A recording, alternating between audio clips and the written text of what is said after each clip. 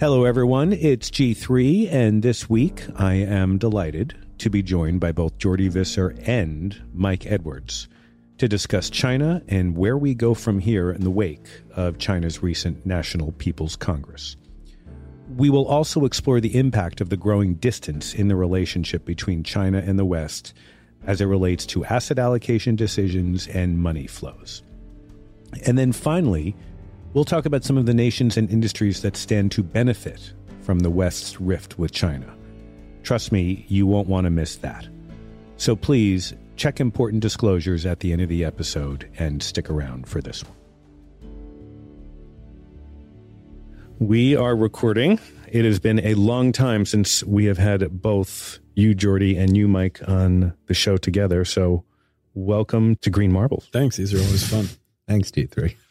All righty. Well, let's get into it. Today we are talking about China. And the place where I'd like to begin is to just do a quick post-mortem on the NPC. Mike, what were your key takeaways?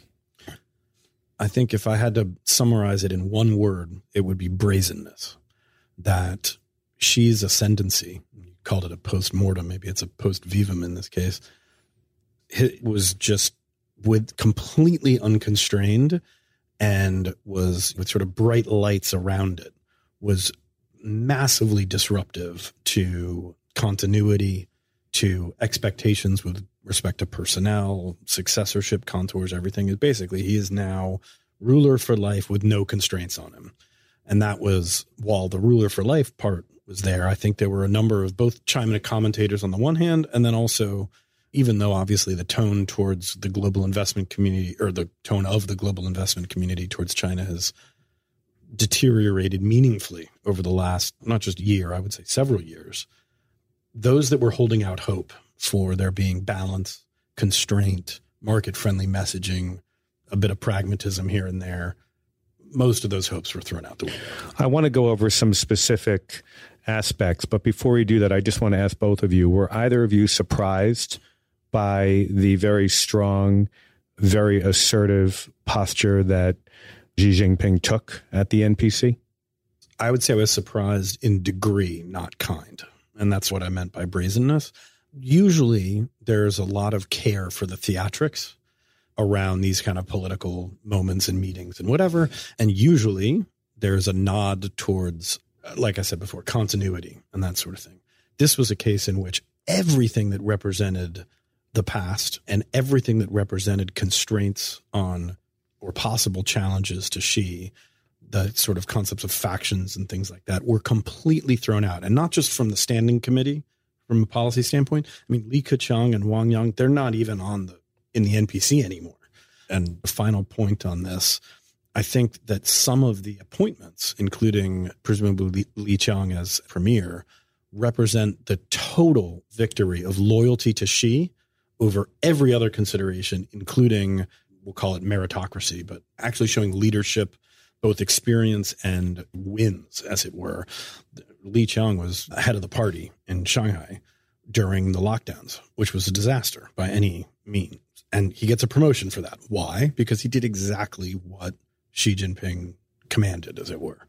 So that to me is sort of where the surprise in, like I said, degree comes, is there was just no restraint whatsoever here. And I think people were really parsing for, okay, well, what is the balance going to look like and that sort of thing. And there's just none. I'm going to go a different direction on just the way I thought when I woke up that morning and looked at the way markets responded. From the first time that I traveled to China, the reason I traveled to China is because I was reading in the newspapers about what foreigners viewed China as. And I wanted to go see it for myself.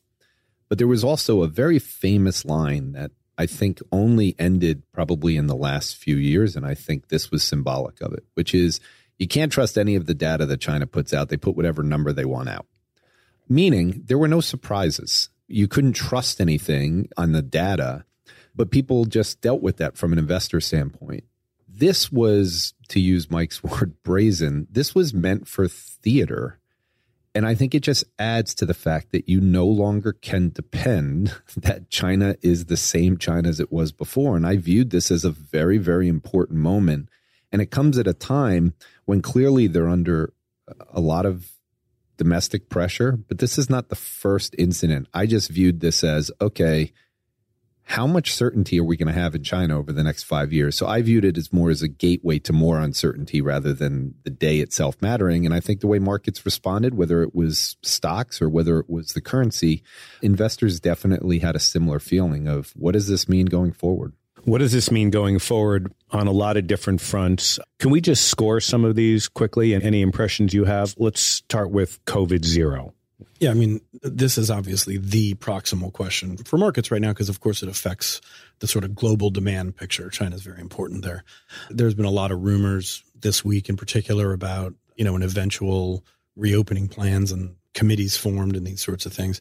I mean, I think there's no question that eventually there'll be a reopening. It's the path there that really matters. And I personally don't see any significant proximal, and my definition of proximal would be the next couple of months. It's probably 2Q, 3Q of 23 is too far to forecast there, but I don't see any significant changes coming. I think the evidence on the ground, even since the NPC, is supportive of that in terms of more lockdowns.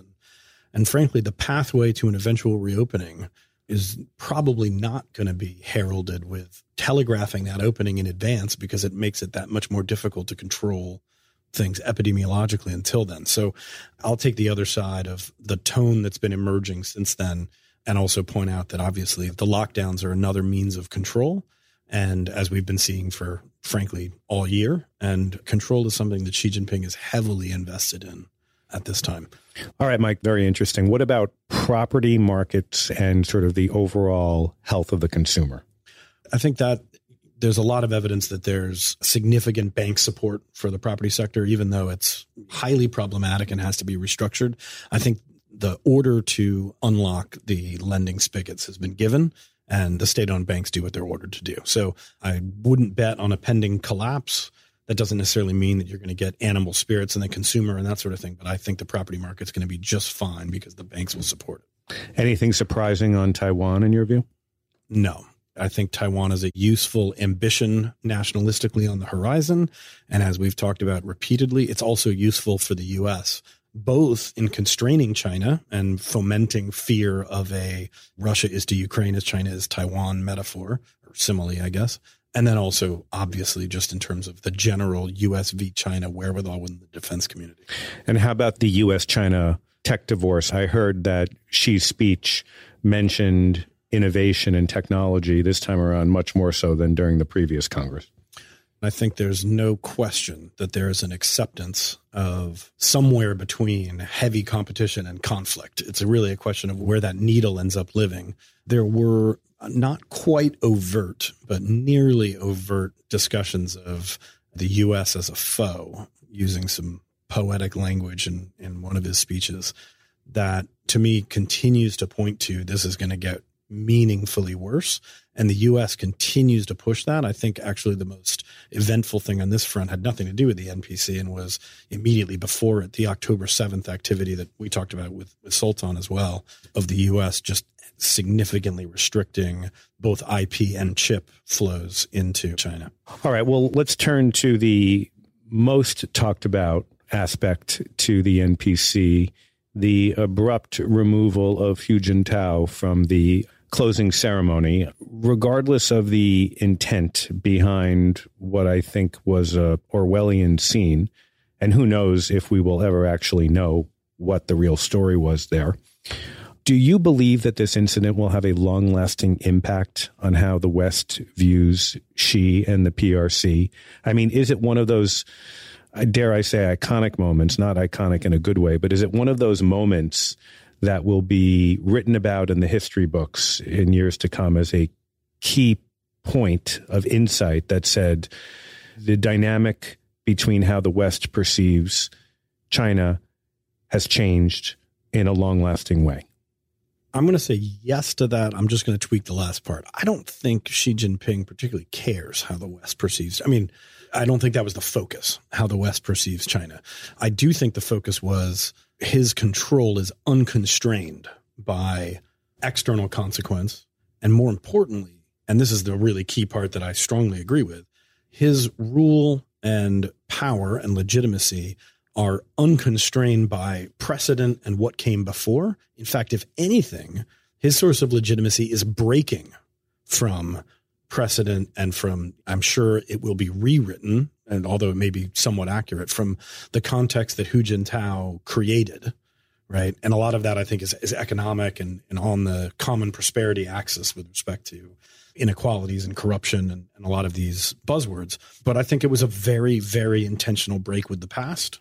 Both, I mean, the optic of, his predecessor being physically removed by, frankly, Hu Jintao. And then also with respect to personnel, like almost everyone associated with Hu is no longer a part of both the NPC and the Standing Committee. My conventional wisdom is that the domestic press was not allowed into the main hall. The foreign press was brought back in. This incident has been censored in China, and that therefore it was for international consumption. But I don't think you agree with that, right? No, I think it's both. And by the way, one could argue that the most important audience in the room was the audience in the room. It's a very important signal about loyalty and about, sort of forging a new path. The other leaders in that room are meant to fear Xi. I mean, if you're being ingenerous, I think as important as the image on Hu's face being escorted out, I think the image on Xi's face swatting him away like a petulant child who's annoyed by something is equally important. And that's the message. So kind of audience be damned. To me, that's the point. It really doesn't matter what the audience thinks here. What is meant to be happening, according to Xi Jinping thought, is what is going to happen. And we'll deal with the consequences later. And the reason that is so important, including for markets, is that the several generations of leadership have been constrained by pragmatic considerations. And at least at the outset, this one is not. And that, as Jordy just mentioned, that creates a ton of uncertainty. It doesn't mean that every point about which we are uncertain right now will be resolved negatively. I'm not endorsing that view. But I believe that the uncertainty is intentional. I'm glad you mentioned markets. And just to ask a very basic, obvious question, but I would love to just hear from you both on this. Why is Xi's dominance over the entire nation so market impactful? I'll start very briefly. I think it's, including for international investors, about which clearly the Beijing leadership cares less and less. We're trying to parse out whether there's a regime that has a few carrots to balance out the sticks from the perspective of FDI and from the perspective of the offshore credit markets and things like that. And we don't see any carrots at all. It appears to be all stick. So to me, that's the lens to look at Xi's dominance through. I'll just add one thing on this, and Mike and I have talked about, but this is just part of deglobalization. And the issue for deglobalization is that stock markets around the world, and when I say stock markets around the world, remember, it's been a U.S.-centric stock market globally. We've taken over almost the entire market cap of MSCI World. It's been a tech dominance. And I have talked about this since last year when we started the podcast, that I think it's a major inflection point for technology. Part of it is deglobalization, and the birthplace for crypto comes out of this, which is the borderless internet. So I think Xi's dominance is just another part of, whether you want to call it the populist movement, whether you want to call it nationalism, whether you want to call it the fight against the Gini coefficient, it all fits into it. So common prosperity, populism, all of these topics, they're not really great for stock markets. And if you kind of get through now COVID and you look at what the returns have been for stocks and even particular technology stocks since the end of 2019, we're not getting the same types of returns that we got for the major indices. And I think that's where this issue with Xi's dominance, it's going to have implications for a rotation in the market going forward, in my opinion. Let's talk a bit more about changes in the relationship between China and the West are clearly afoot, as you have described. Are they reflected the way they need to be, in your view, Jordy, as it relates to global asset risk premiums? Like, does the world get it yet? I think now, after this year, through the interconnections of things, it has. And I think you actually have to go back. So when Donald Trump takes over and tariffs begin, and there was speculation that the U.S. would change the tariffs this year, which has not occurred. If anything, we've gotten more forceful on the tech side. Europe was kind of on the periphery with this. We had climate change. We're coming to agreements. But it's been a bad 3 years for China. coming out of the tariffs, you still had the Hong Kong situation. Then, I mean, we can't forget where the beginning of COVID started. So it may still be going on in China. And I just want to say one thing about zero COVID. In the US, I think for the month of October, we had about 150,000 cases. So zero COVID is stupid. It's never going to happen. So anyone that doesn't think this won't be a part, unless he reverses course, we're still getting 150,000 cases a month here. So if they're in zero COVID allowing, it's just not going to happen. So that's going to hang over them for a period of time. And so then when you throw in what has happened now, which is, again, their economy's weakening, unemployment rate for college graduates hit 20% in August. These are things that put them in a very difficult position. Now, 60+% of nominal GDP is Europe, the US, and China. So I think it's been discounted this year that China's economy is weak. We obviously have the inflation. Partly was due to zero COVID. Partly was due to the money that was printed. But at this point, I think we've taken risk assets down for a reason. And part of it is China's relationship. But I think one of the hidden unknowns for China's situation now is their connection to Russia means the relationship with Europe has changed this year, even if it's not directly. Certainly there's a different thought process on what's going to happen in China. And so when people start really focusing and they type in, there's a reason why JP Morgan in the first quarter this year said China was uninvestable. That was before the 20th Party Congress. So we've got more data since then. We've got a different economy, but I think this has been brewing for a little bit longer than just this meeting. You mentioned inflation, and I know we've covered this ground before, but I do think it bears repeating. You're a long-term deflationista, Mike. I think you are as well. Yeah, I am. So we're all in the same camp. But if you could, Jordy, just describe how, even in keeping with that view, structural inflation in the U.S. could very well be higher on an ongoing basis because of what you have described between the West and China and the interplay with Russia, right? Can you just elaborate on that? Yeah, I think deglobalization with printing presses is inflationary at the end of the day. I don't think the governments want recessions. I don't think they want job losses. But when you're trying to onshore businesses or put them in other places and you're doing CapEx, there's going to be parts of inflation which are just higher than what globalization brought. Globalization was one of the driving causes for long-term lower inflation, being able to find labor around the world that's cheaper. Well, that's over. And so it's just going to be harder. And I think it's going to make it more challenging. Certain aspects of China, right now they are exporting some deflation. And we've seen PPI numbers over the last 3 months, both in China and in the US, come down sharply, negative. And I think there's going to be implications for it. But I do think when we say structurally higher inflation, we came out of a decade where China was growing slowly and where commodities were not going higher, and we sat in the 1.5% to 2% inflation area. I don't think commodities are going down anymore, even with China there. I do think next year China will find some way to stimulate the economy. I don't think it'll be a large gain, but their commodity demand's not going to change, and this is what they depend on the rest of the world for. So we've got supply issues on commodities because of various parts of structural issues. So for the next, as we've talked about, 3 to 5 years, I think inflation is going to be higher than the 2% target that the Fed has. I don't think it'll be anywhere near where it's been this year. So we'll start settling down for the next 3 to 5 years, but it's going to be higher than it was before. And do you buy into the argument that when China ultimately does come out of COVID lockdown, it will lead to significantly higher commodity prices? I see no indication that they're going to, be able to come out of this. But I think, and Mike and I have talked about this internally, and I'm not sure we've gotten on this podcast. He can talk about his thoughts on this. But in traveling to China, one of the things about the prior decade is locals' confidence in the Chinese government was extremely high. They were able to handle every single problem. And one of the tools for that was to get the property market going higher, which is what everyone owned. They haven't been able to do that this year. Yep. So there's a loss of confidence that has happened in the government's ability to handle this. The connection to Russia and the threats over Taiwan, I just don't know where the certainty is. But I think one of the bigger issues is that number I gave you, which is college graduates and the inability to get jobs is a major problem. To have the unemployment rate of college graduates be 20%. And it's just, these are things that I think they're having trouble with something that they didn't have trouble with before. And this comes almost directly from the regulatory crackdown.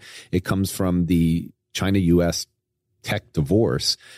But how are you going to solve these problems? And I think they've lost at this point some of the locals' confidence.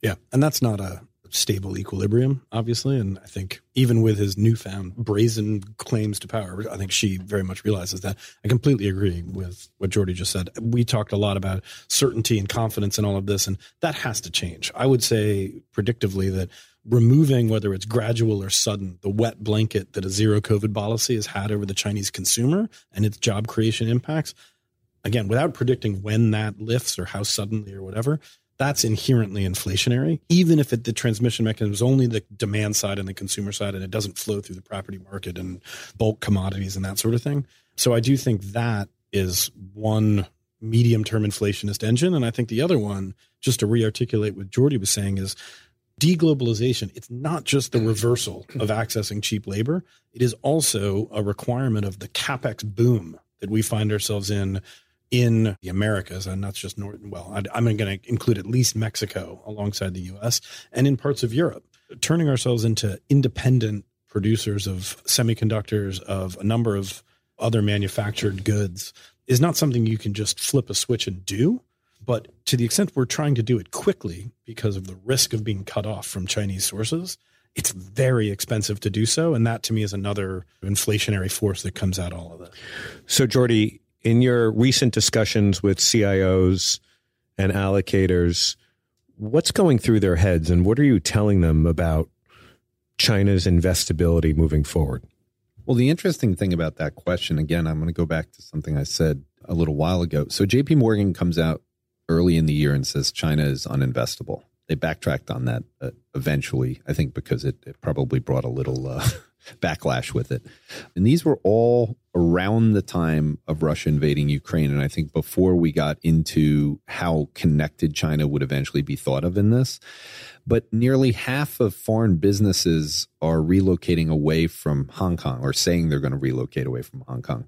This was already going on. So when you're talking to pension CIOs, they're making decisions that they're not planning to move the other direction over the course of the next 5 to 10 years. Private equity was a big source of funds for pension investors in China. It was a great place for it. That's reversed. I mentioned that in the first quarter, I saw a number, I think Preqin put it out, that it was a 70% drop off from Q4 to Q1 in terms of private equity dollars into China. I don't know where the numbers stand because they're hard to track, but I do know this. We've all seen what's happened to U.S. tech. We've seen what's happened to Chinese tech. I don't know where that money is going to go into now. So I think from an investable standpoint, if you're making decisions on the next 3 to 5 years, Russia was an indication that if you make an investment inside a country and then it invades another country, which is the threats we're hearing on a regular basis, those assets and those investments can be written down to zero very, very quickly. So you have to build more risk premium in, which means you have to demand more returns on it. And I don't know what industries you're going to find returns for that match up with the risk. In China. In China. So I think it was already uninvestable. It was a question. I think after the 20th Party Congress, if anything, it just made the situation worse. I would just add one thing to that. That kind of jump to zero or right down to zero is exactly the kind of binary problem. But with China, somewhat unlike Russia pre-invasion, there are two ways you could have an asset written down to zero or confiscated or whatever. One of them is endogenous and one is exogenous. It's the Chinese government saying, nope, you can't take that money out or you don't own that anymore. And then the other is U.S. sanctions. And they're both top of mind for investors now. So that's sort of a 1-2 punch between as Jordy said, the Russia-China relationship, but then the more, I'll just use the word brazen again, the impact that has on both of those sources of severe uncertainty. You've talked a lot in the morning meeting, Jordy, about this rotation and exodus of money out of China. Are you able to point to the evidence of capital flight showing up in the charts that you have seen thus far? This is a really important thing to me, especially coming out of the 20th Party Congress. So I want to kind of take everyone's through my path of getting there. I mentioned some things like China's uninvestable. Okay, Hong Kong businesses are leaving. CEOs of companies that I talk to say they're moving businesses out of there. So you already had this fear. You had the regulatory crackdown. And when a regulatory crackdown occurs, You don't all of a sudden go, oh, there'll never be another one again. You assume there'll be some change that happens that is dramatic and swift. So capital flight sounds more like people are just moving money out. I think the reality is there's not going to be money moving in. And when you stop seeing the money move in, you go, well, what would that mean? The currency is now down almost 13% year to date. You have to go back to the 90s and some serious times for them to where you can see that kind of decline. M2 in dollars is declining for the first year. You've got Alibaba, which was one of, if not the biggest IPOs for China and one of the biggest stories. It's back to its IPO price and lower than it was where it closed the first day. So when you round trip something from 2014 on a business that no matter how bad their earnings have been, they're far above where they were in 2014, you're building in more situations that people are diving out of this. I gave you the flows on the fund for private equity. You have no way to go through this and not see this happening. And to Mike's point, I think the most important thing, rather than say capital flight, is FDI into China from 2010 to 2020 was about $200 billion a year. FDI? Foreign direct investment. Thank you. So China was able to absorb that FDI. And I'm not saying all of it's going to stop going in, but I do think it's much harder to make long-term investments, not only from a stock market private equity basis, but from a corporate basis. And if that money starts flowing in there, it's going to flow to other places. Mexico, Brazil, Vietnam, these are the beneficiaries, you think? I think you can spend time on this. I will say, if people haven't noticed it, if you go look at the Mexican Bolsa, the local index, since the Monday coming out of the 20th Party Congress, we're now day 12 before the Fed meeting today, doing this on Wednesday. The Mexican Bolsa's had the third biggest rally over a 12-day period in the last decade. The currency is nearing the strongest point in the last year. You're starting to get a change, in my opinion, on the way people are thinking about the investment world if money's not going to flow into China. And I think this was more of a confirmation than anything else. Mike, anything to add there? Yeah, look, I would just point out that in addition to everything Jordy just said, that China is a almost artificial overweight in a lot of EM indices. So that rebalancing effect and the giant rotation sort of feeds on itself to some extent. And so in addition to all of these, I do think, India, Indonesia, Brazil, also big beneficiaries. And just to re-impact the point, Mexico, as an example, is sort of a double winner here. It's both a destination for CapEx and re-regionalization or friendshoring, as Janet Yellen says. So effectively the earnings. And then it's also from a flow of funds perspective, as well as from what's happening with the currency, you're inflating the multiple. So you're winning on both. And one last green marble. What about specific industries that will potentially benefit as the U.S.-China divorce proceeds or the West versus China divorce proceeds? Personally, I think the biggest impact is going to be in terms of the shifts towards higher nominal GDP. So I think the higher nominal GDP world, which means higher inflation, is going to be here for a long time. And so the sectors that to me are going to benefit, it's not good for tech to have higher rates and higher inflation. It's not good for tech with the multiples, given the fact that we're having an impact and China's a major player in the tech sector. You have to look at where the sectors are going to benefit. And unfortunately, this may sound boring, but financials, industrials, energy, healthcare, probably materials as well, although we'll have to see if they're able to get the housing market going, because without the housing market going, it's going to be very, very challenging for the metals to be the same as energy. But I think those sectors, partly because they were hurt dramatically during the tech boom, and when China wasn't not only not growing, but when they were funding kind of the tech movement or spending lots of money on it. I just think that as you come out of this, it's going to be a harder time for people on the headline indices. I don't expect the types of returns that we saw in the stock market from 2010 to 2020, meaning 15% a year type returns. I think for U.S. stocks, you have to be figuring at a much lower level, around the 6 to 8% level. But I think those sectors I mentioned, because they've got a lower PE, because they've got dividends, and most importantly, because their businesses can't be eaten up by technology. Technology hopefully will enable them to still be more efficient in their businesses. But I think this unwind is going to take some time, and I think it is not good for the tech sector that China is going to be in this situation. I agree with that. I think basically anything that is benefiting from a strong dollar, and I think you can extrapolate even further from that and say the screen is high free cash flow yields. It's pretty easy.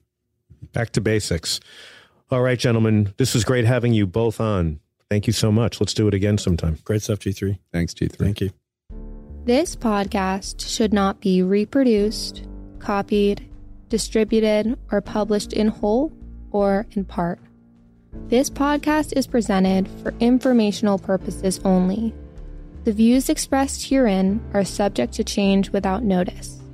Information in this podcast is based on data regarding current market conditions from sources believed to be reliable. Nothing in this podcast should be construed as investment, legal, tax, or other advice and should not be viewed as a recommendation to purchase or sell any securities or adopt any investment strategy. You should consult your own advisors regarding business, legal, tax, or other matters concerning investment. Any health-related information shared on this podcast is not intended as medical advice or for use in self-diagnosis or treatment. Please consult a qualified healthcare professional before acting upon any health-related information on this podcast. Please review related show notes for this podcast and visit www.gweiss.com to review related disclosures and learn more about Weiss.